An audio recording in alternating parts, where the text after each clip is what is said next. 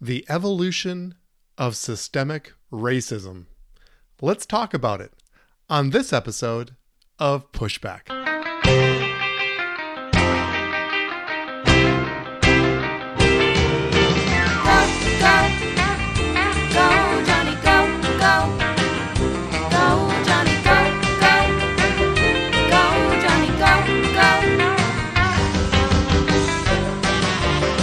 If you're concerned about the direction our culture is heading, then maybe it's time to push back.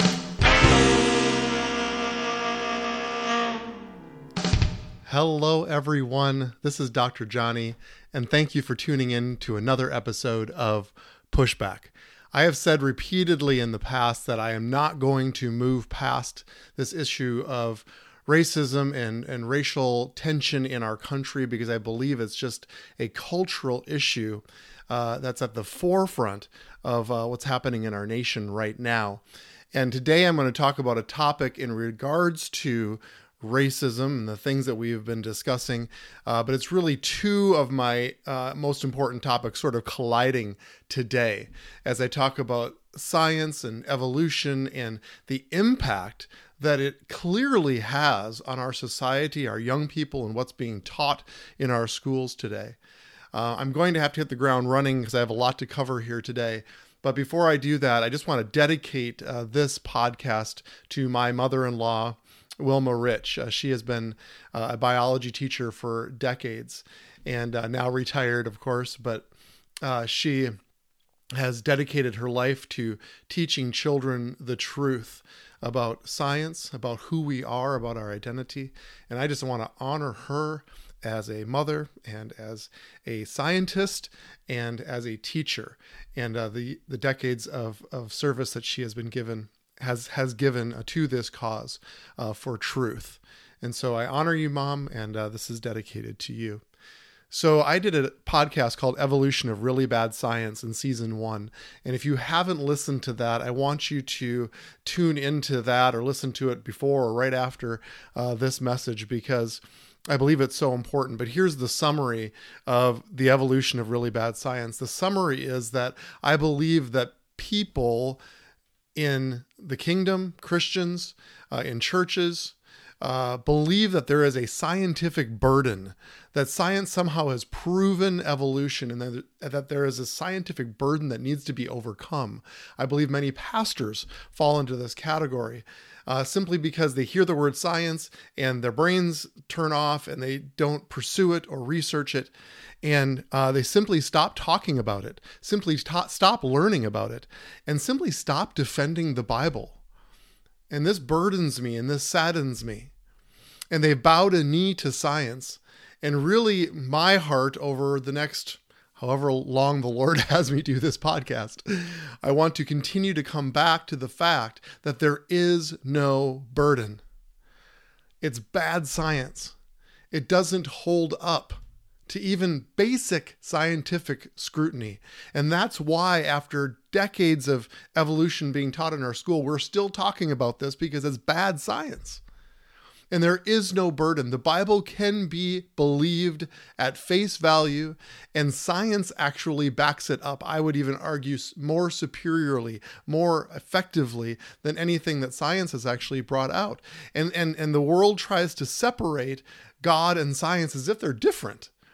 My friends, God invented science. Science is the discovery of God and the things that he has created, and it blows your mind how creative and wonderful and perfect he is.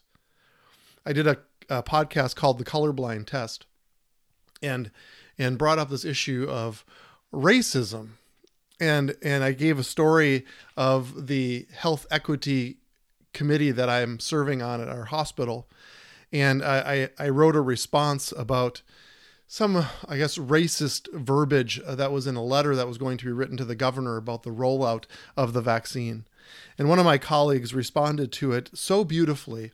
And I just want to say on an aside note that honor works. I presented it in a realm of honor, and she responded in such an honoring way.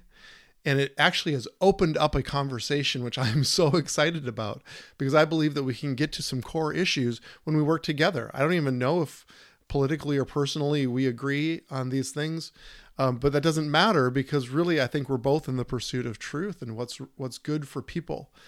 And I just want to read a paragraph of what she responded. I will always defend my colleagues, and this isn't something that I've gotten permission to share, so I will never share a name or who this is from. But let me just read this.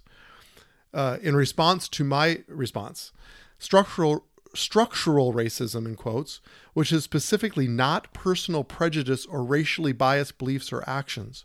Instead, it is the concept that systems, and she says education, healthcare, housing, criminal justice, financial institutions, fundamentally favor white people because of the legacy of slavery and anti-black racism in our country. We can't change that history, but we can acknowledge the ways that inform our current reality and take specific actions to address ongoing harms. Very well written, and I believe deep down in my heart that I'm going to learn a lot from my colleague.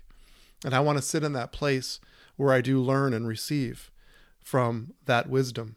There's truth there, and we need to lean into it and not just blow it aside. So systemic racism refers to systems in place that create and maintain racial inequality. And I believe that is present, and she actually cited education as one of those systems. Well, I'm going to agree with her almost 100%, because I believe that there is access issues and geographical issues, and certainly even maybe color of skin issues connected to access to education. But I believe, and the point of this podcast is that there is something deeper. There's something more insidious, and there's something more sinister at play in our public schools and colleges right now. The word insidious means proceeding in a gradual, subtle way, but with harmful effects. It's the perfect word for what I believe is happening and being taught in our schools today. I'm going to refer to Darwinian evolution and the author of such theory, and I use the word theory of evolution very gratuitously. I believe that theory is even too big of a word. It's more of a philosophy, and if I could be so bold, maybe even a religion of evolution.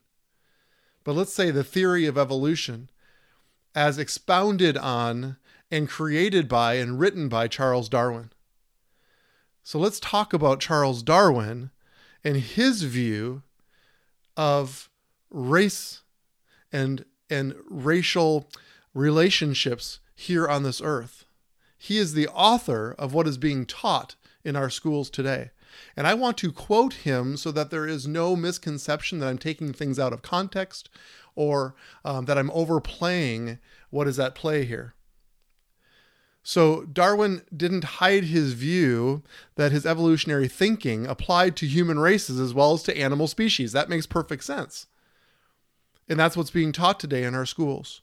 And the full title of his seminal 1859 book was On the Origin of Species by Means of Natural Selection, or The Preservation of Favored Races in the Struggle for Life. It's kind of funny how that full title isn't really mentioned or brought up much. And he followed it up by writing The Descent of Man, where he spelled out his racial theory.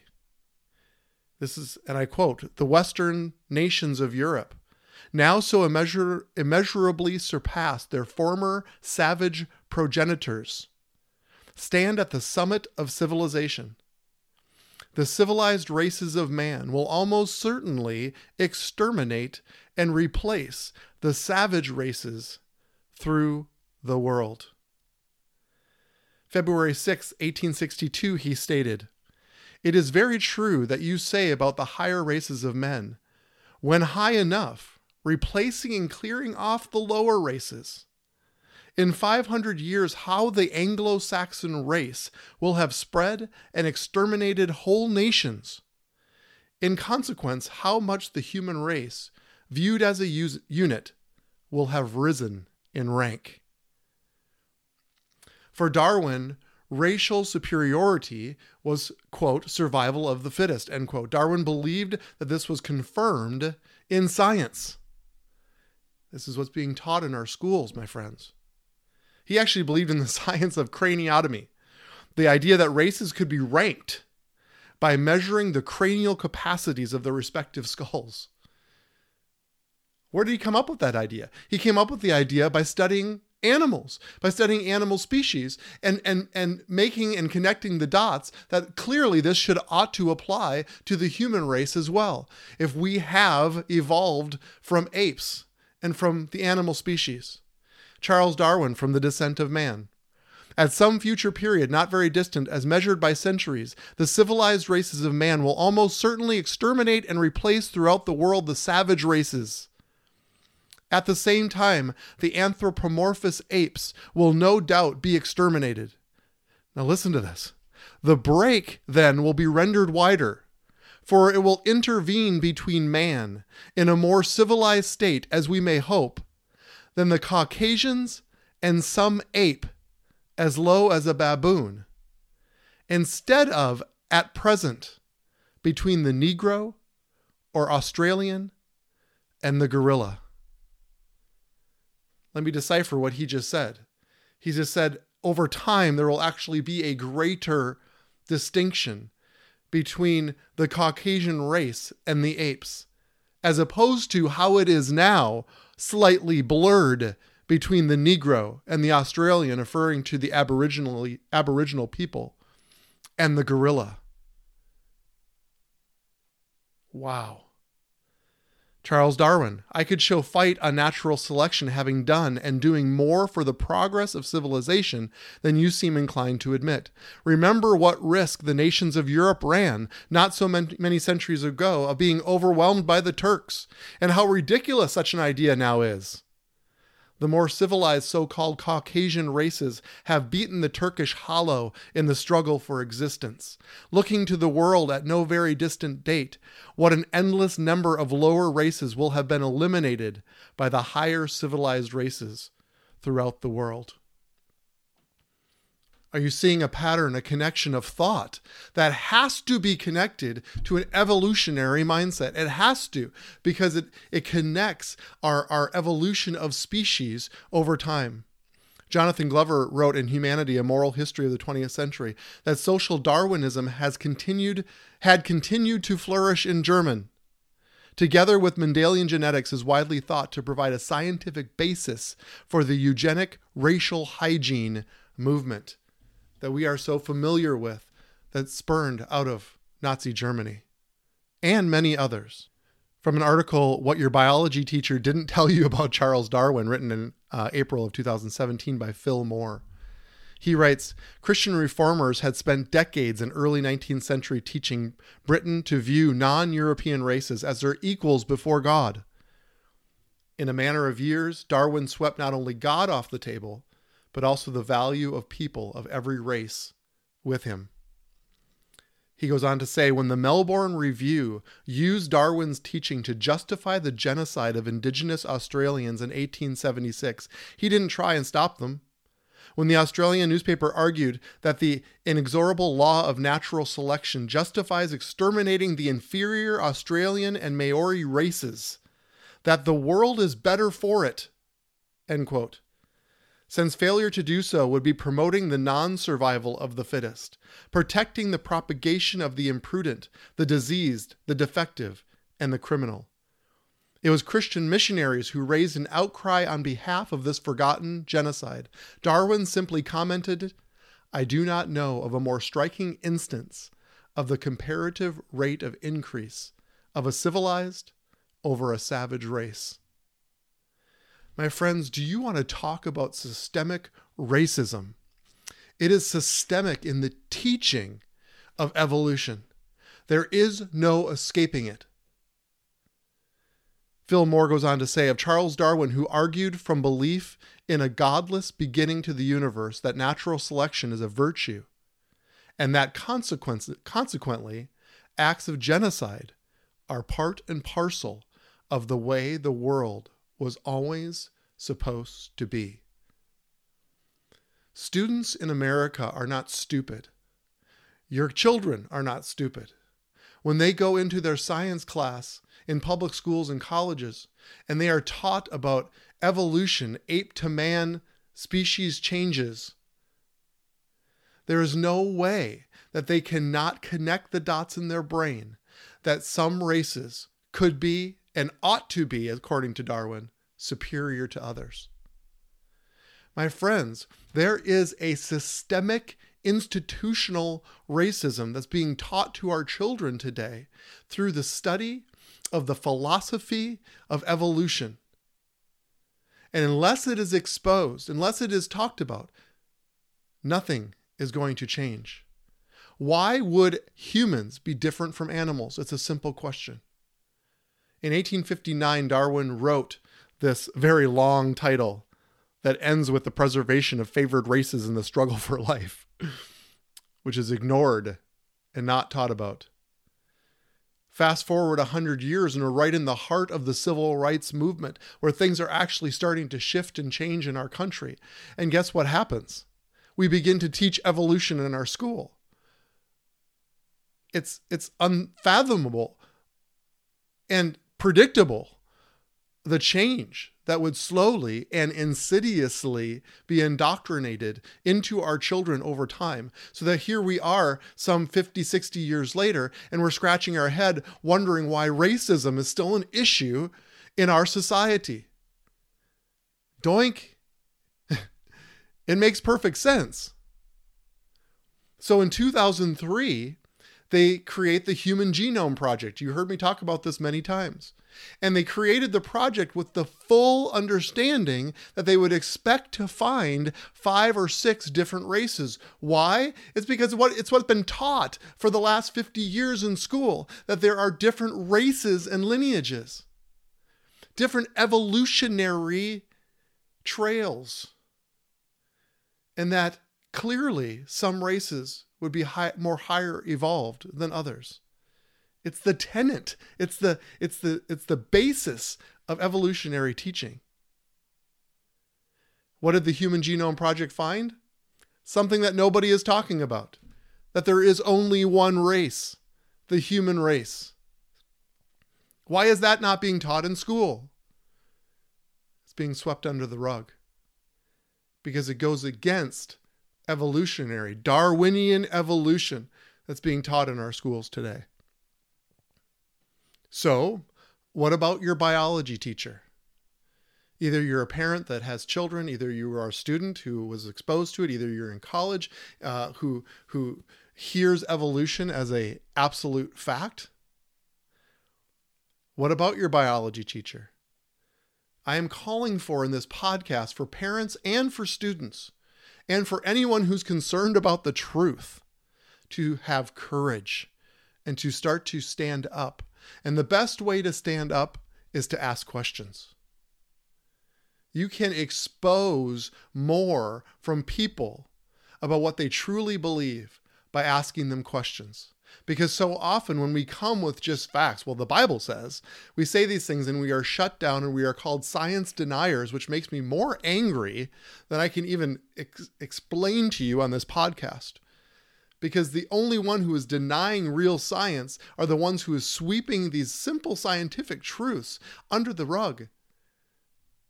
With the end game, with the only possible end game being that there is no God. And this is more than just about whether God exists. This is about science. I love science. My mother-in-law loves science. Science is a wonderful discovery of God's truth. And when there is an insidious teaching with such, what was the definition? Harmful effects, it needs to be exposed. So I'm calling for courage for students to raise their hand in class and start asking questions. Can I propose some questions? If you have a notebook, start writing these down. Open-ended questions. Question number 1. Do you teach Darwinian evolution? See if your science teacher connects what they are teaching to the one who actually, no pun intended, originated this teaching. Because I just read to you the ugliness of the conclusions that he made from his teaching. And then no matter what they answer, if they answer yes or they answer no, ask them why or why not. Why do you teach Darwinian evolution? Open-ended question. Have them defend it. Have them state why they do it. Or if they say, no, I don't connect with Darwin himself because maybe they've researched some of the ugliness that he has taught, ask them why or why not. Why do you disconnect yourself from the teaching that is the foundation of the whole scientific theory or philosophy that you're teaching today?